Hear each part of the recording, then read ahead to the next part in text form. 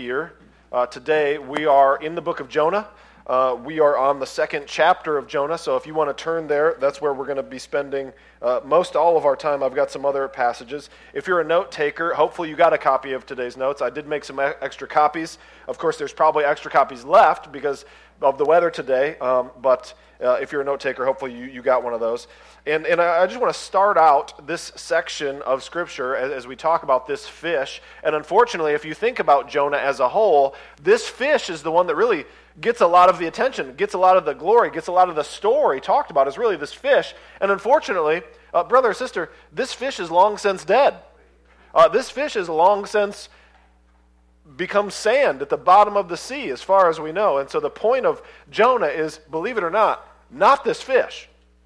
However, today is the day that we're going to talk at least some about this fish. I mean, how can we not talk about this fish, right? And a lot of people think that if you took Jonah 1:17 and Jonah 2:10 out, that all of a sudden this story would become much more plausible. But the fact is that Jonah 1:17, Jonah 2:10 are there. The fact is that God has, by His Holy Spirit, ordained and inspired these texts to be recorded.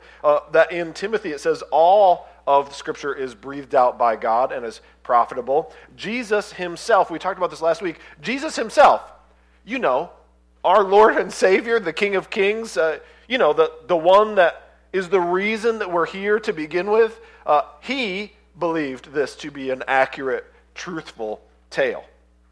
And so, if you're in the camp this morning of saying, hold on there, Pastor, let's not be too literal with this and those kind of things, I want to just share some facts that I found for you about this fish.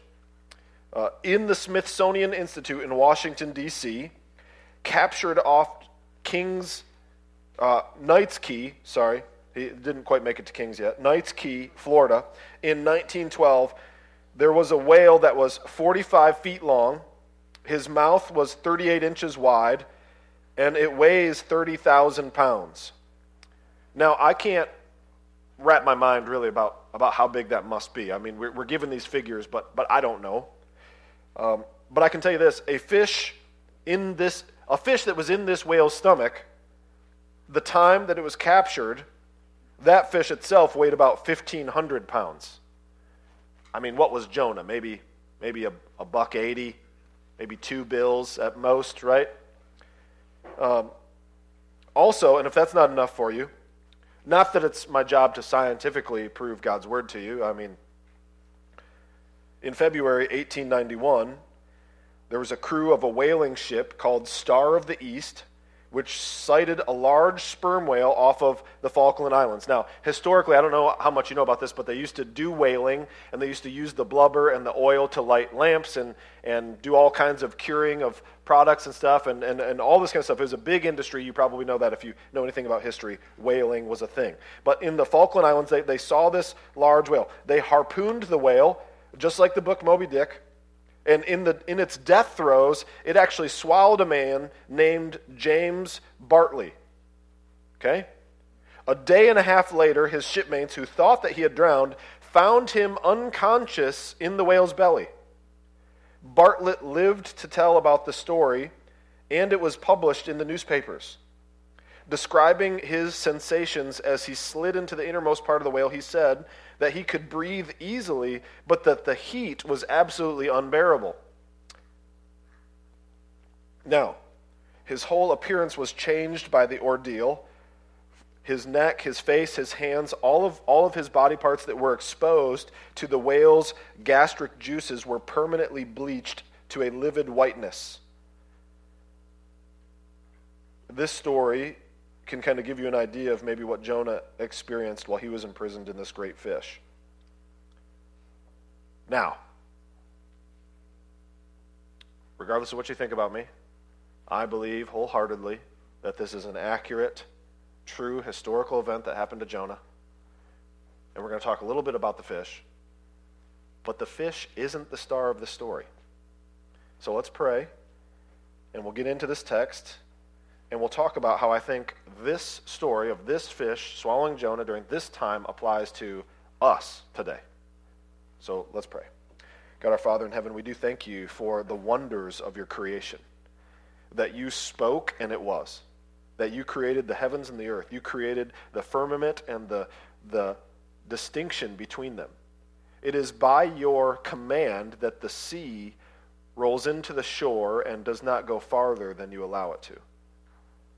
It is by your command that the great beasts of the earth exist and find their sustenance. And so, Lord, we pray that if there are any of us who hear this message, who think to ourselves, this is a little far-fetched, let us remember who you are, what you've done, what you can do, and what you are still doing. And this story about this fish swallowing a man is no more miraculous than you bringing a sinner to salvation, than you showing us our need for repentance and giving us the means to that through our Lord and Savior, Jesus Christ. So, Lord, help us apply this text to our lives today. It's in your name we pray. Amen. So the first, there's three main things that I want to talk about, and then there's some subpoints of those things, okay? So in Jonah 2, the first thing I want to show you here is Jonah's punishment. So if you read with me in the text, you can turn there. I'm going to have it on the screen for you this morning because this is a shortish chapter here. We're actually going to begin in the end of chapter 1. Okay, so if you're in Jonah 2, hopefully with your Bibles, the way it's set up, you can go to verse 17 right there. This is what it says. And the Lord appointed a great fish to swallow up Jonah, and Jonah was in the belly of the fish 3 days and 3 nights. Right? So the first thing of the subpoint of Jonah's punishment that I want you to see is that this was a punishment God appointed, or perhaps a God-appointed punishment. We have to remember who it is here who is in the text. The fish is not the story. He's just a character. Yahweh, the Creator.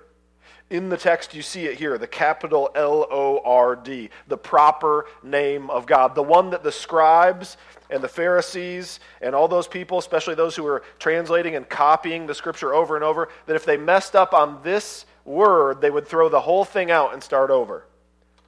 They did not utter this name. In fact, they left the vowels out of it and they just left the syllables.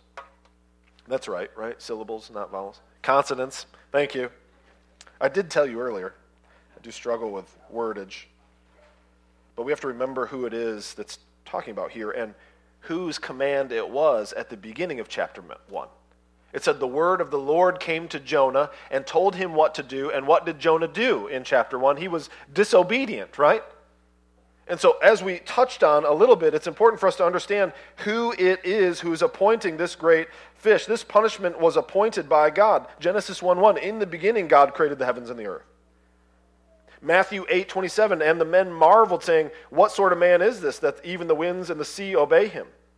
1 Chronicles 16:13, then shall the trees of the forest sing for joy before the Lord, for he comes to judge the earth. Or Nahum 1:5, the mountains quake before him, the hills melt, the earth heaves before him, the world and all who dwell in it. This is God.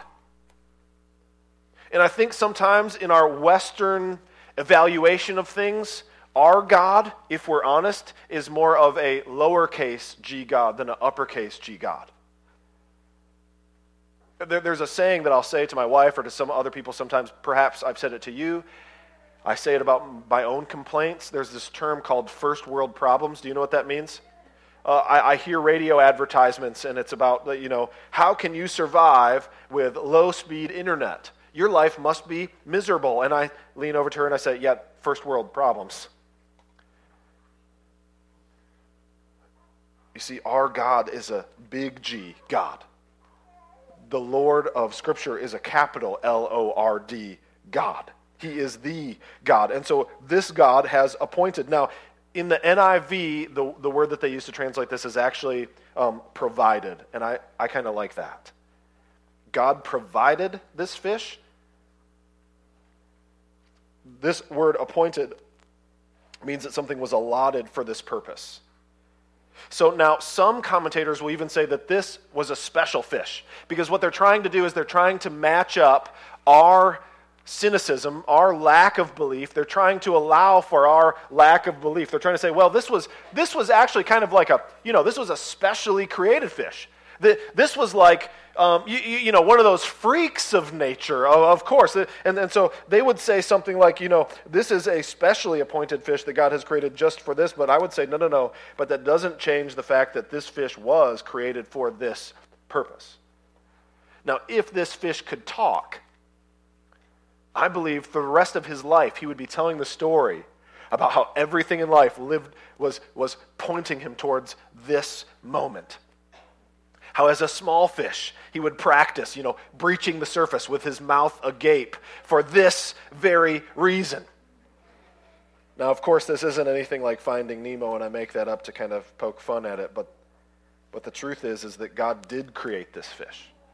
And this fish was appointed for this purpose. And think of the vastness of sea. And I don't know the statistics of this, but there's something like, one of you probably do, but there's something like still over like 60 to 70% of the ocean itself is still unexplored, and yet we're shooting rockets off into space and things like that. The vastness of the depth of the sea, the vastness of the width of the sea, and just how cavernous it is. And then out of all of these places, during all of this time, from Joppa to Tarshish, during a storm, right here under this boat, that was probably, in my assumption, maybe no longer than this room, in that time, during that period, for that point, right as the sailors throw Jonah out, the fish is there? I mean, what are the chances? No, this fish was appointed. It was provided by God. There's other things in the book of Jonah that we're going to see the same word in the Hebrew text of what is appointed. There is a plant that's going to be appointed. There's a worm that's going to be appointed. There's a scorching east wind that's going to be appointed. All of these things show us God's sovereignty. All of us shows that there is a right time and a season for everything. It is as if God is showing off his orchestrative powers in all of these things, that just at the right time, things would happen. Well, there's another thing that's like that. Hebrews 9:27 says, just as it is appointed for man to die once, and after that comes judgment. You see, another thing I think we struggle with in our Western culture, or in general, in life, we tend to think of ourselves as almost invincible. We tend to not see death as close as it actually could potentially be. But praise the Lord, there's another thing that was appointed at the right time too. Romans 5:6 says, for while we were still weak, at the right time Christ died for the ungodly. And so it's okay for us to see that God actually appoints punishment. There's a second part of punishment, or judgment, if you want to call that this punishment was of his own choosing. And then maybe you're thinking, well, I don't know, Pastor John, I don't think that he said, let there be a whale, and then all of a sudden there was a whale. Well, what I mean by my statement, and I stand behind it, that punishment of his own choosing is, when we choose disobedience, we choose discipline. Look at the nation of Israel throughout the history of text. God would provide some kind of a discipline for them, whether that would be some kind of outside nation. Usually that's what it was. Maybe it was an inside plague or sickness or something like that. And it would be for the purpose of bringing them back and disciplining them for something that they were doing that was already wrong, that God had previously told them what was wrong. And he was doing this out of love and compassion to bring them back. We talked about that a little bit last week too. But Isaiah 65:12 says, I will destine you to the sword, and all of you shall bow down to the slaughter. Why? Because when I called, you did not answer. When I spoke, you did not listen. Galatians 6:8 says, for the one who sows to his flesh will from the flesh reap corruption. Joshua says, choose this day whom you will serve. You see, when we choose disobedience, we also choose discipline. If you look at the nation of Israel, you see that. If you look at your own family life, you see that. And if you look at the Word of God, Jonah chose that. Now, he didn't say, have a fish swallow me. What he said was, toss me out. What he was ready to do is he was ready to die for his disobedience. But he still made that choice.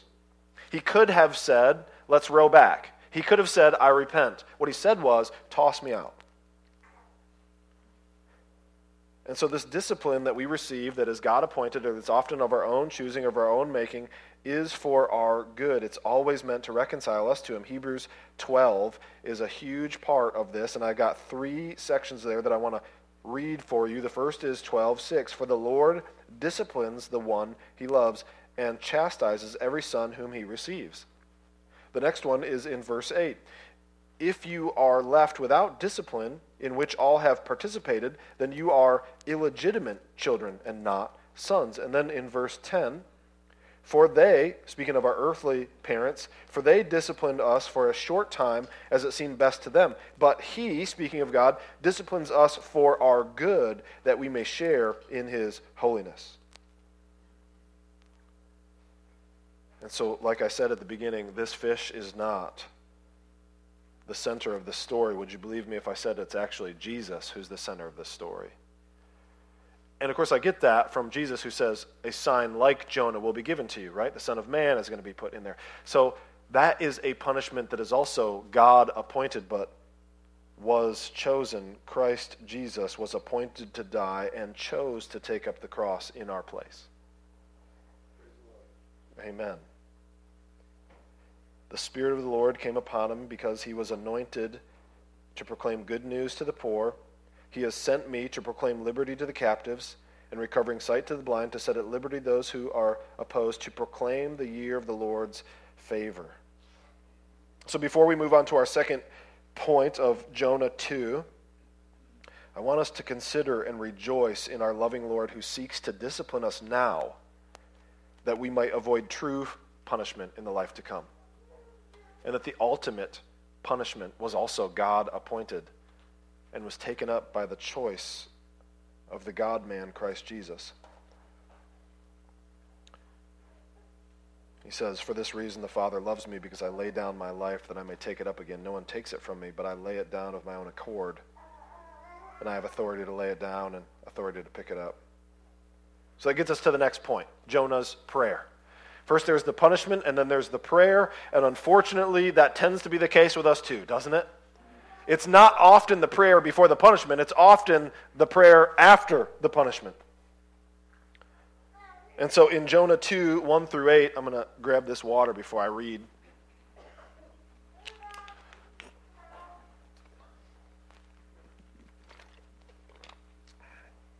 Statement unrelated to this message at all. I just want to say something. Isn't it nice to hear babies? I just really like to hear babies. Amen. See, just praising along with us. I really do love it. All right, verse 1. It says, Then Jonah prayed to the Lord his God from the belly of the fish, saying, I called out to the Lord out of my distress, and he answered me. Out of the belly of Sheol I cried, and you heard my voice. For you cast me into the deep, into the heart of the seas, and the flood surrounded me. All your waves and your billows passed over me. Then I said, I am driven away from your sight, yet I shall again look upon your holy temple. The waters closed in over me to take my life. The deep surrounded me. Weeds were wrapped around my head. At the roots of the mountains I went down to the land where bars closed upon me forever. Yet you brought up my life from the pit. O Lord my God, when my life was fainting away, I remembered the Lord, and my prayer came to you into your holy temple. Those who pay regard to vain idols forsake their hope of steadfast love. So here's some things I want you to see about this prayer. Firstly, it was a prayer made out of deep distress. That is undeniable. Think of the words that he was using there. But again, I ask you the question, why did it take so long for Jonah to pray? He was on the boat. He saw the pagans praying to their false gods. He even told them that he was a Hebrew who served the real God who made the sea and the land. And he was called on by the captain to pray that God might have regard, and yet he doesn't. And the same question I would ask for us, why, brother and sister, why does it take us so long to pray? Why must we wait until everything is burning around us before we say, now would be a good time to pray? But I speak to you in the same way I speak to myself, because it is so often that it is not until I am in the depths of my distress It took a belly of a fish to break him, so what does it take to break us? What does it take to break you? I want you to imagine the horror of what he was going on as he paints this picture for us with his own language. He talks about it as a belly of Sheol. This is this idea of going down to hell, going into the grave. He says he was cast into the deep, into the heart of the sea. Talks about the floods surrounding him, waves billowing. This is I think imagery even back from like the flood of Noah, as this divine destruction is rained over the earth. He says he was driven from his sight, waters closing over him. He thought that his life was going to be taken and deep was going to surround him. He says weeds are wrapped around his head. He's going down to the roots of the mountains where bars are going to close over him into a pit. If you've ever been into a cave and had them shut the lights off and you can't see your own hand in front of your face, that's the level of darkness. We just read about this man who was entrenched into a different creature in its bowels, and we saw that the gastric juices were starting to eat away his flesh. I'm sure there was some level of pain. I'm sure the smell was horrendous. I'm sure the fear was absolutely unspeakable. He's doing his best here. So he does his best to paint an image. I do my best to paint an image, but really we cannot imagine this. There's other deep distress that we may have went through that we have words to kind of describe, but still it doesn't do it justice. Things like a marriage that's dissolving. Things like a sudden death in the family. Things like losing a child or a baby that is miscarried. Or perhaps a living child, but one that is still living as a prodigal. Or the emotional and physical bondage of substance abuse. Or even for a lot of us, the realization that a dream will never come to fruition. But I want to show you that sometimes this prayer that is made out of deep distress, sometimes being in the belly of the fish, believe it or not, beloved, sometimes the belly of the fish is the safest and best place for you to be, because I want you to also see that this prayer that he gives, this prayer is couched in hope.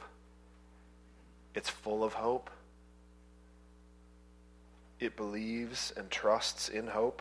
Look at the prayer again with me. He starts out where he says, I called, he answered. I cried, you heard. Twice he says, yet. He says, this might be true. This might be devastating. This might look really, really bad. And yet I shall look upon your holy temple. I know there's somebody here who needs to hear this because my voice is literally, you are watching it be lost in the middle of this sermon. But the Lord and his Holy Spirit are bigger than any vocal cords, and I'll just yell louder. Yet you brought my life up from the pit.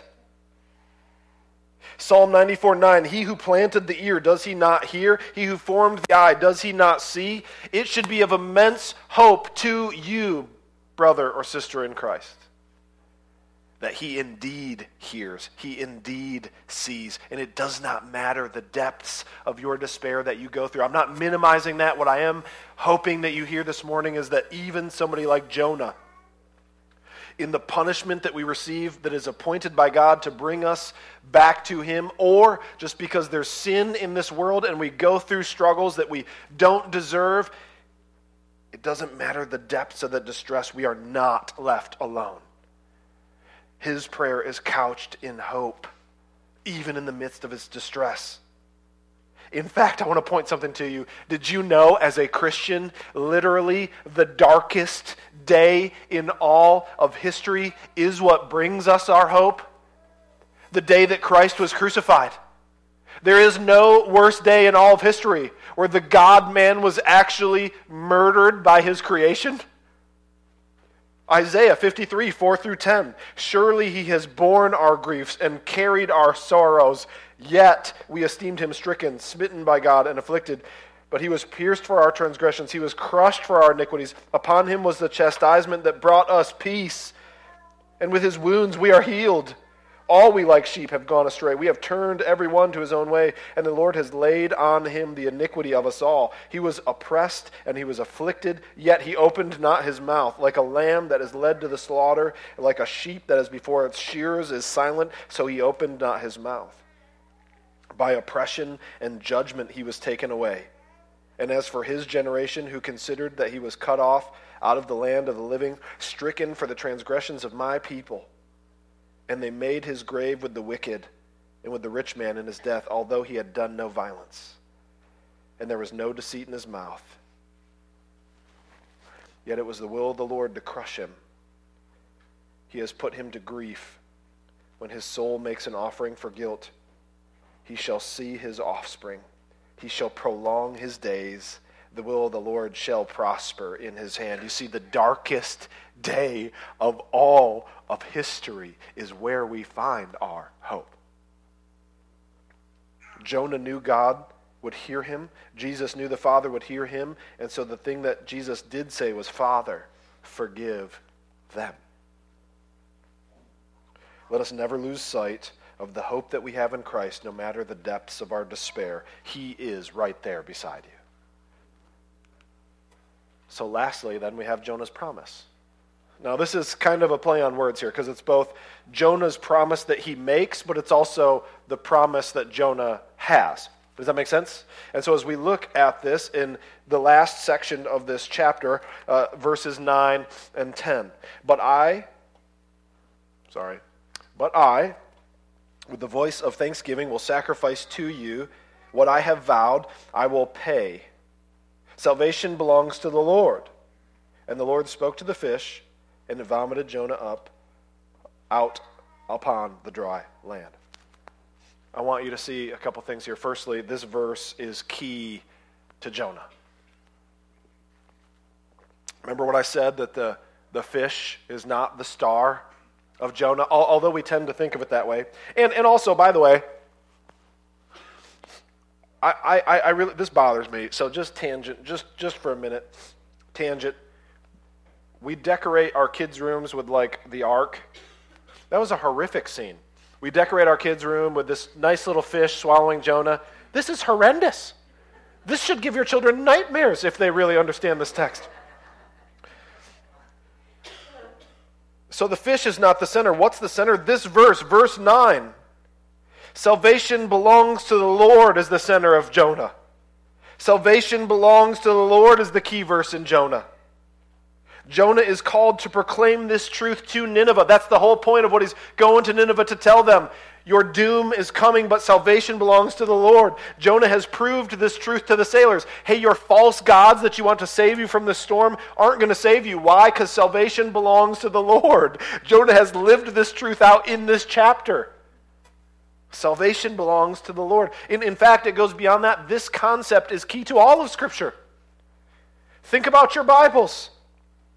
Salvation belongs to the Lord is the theme of the entire Bible. In the garden, when Adam and Eve sinned, God told them, out of your offspring, there will be a Redeemer. Throughout the history of Israel, the preservation of Noah, the Lord saved him. Through the promise of Abraham, from his lineage, there would be a Messiah.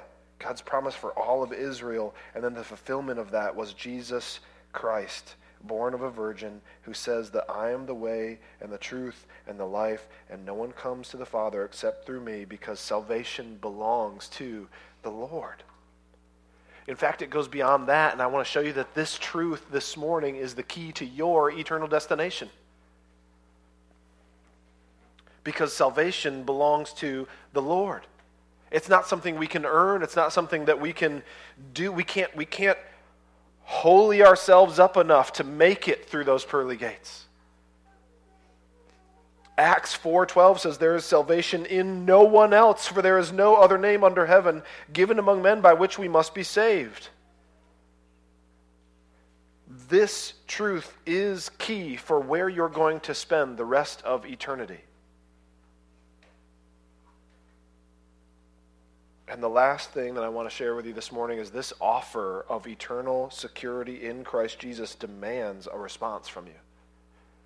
You cannot be a sideline sitter. You cannot be just an information gatherer. You can't just hear a message like this from Jonah, who lives it out, and then say, well, that's nice, I'll file that away for later. Brother or sister, there is a day that is appointed for man to die once, and then after that day comes judgment. And just like Jonah didn't know of this large beast lurking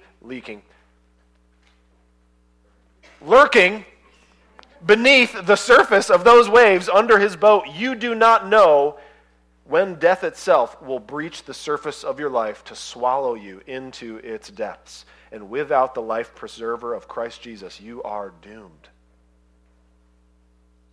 Jonah recognized his need for a Savior in the belly of that fish. Brother or sister, visitor, will you see your need for a Savior today?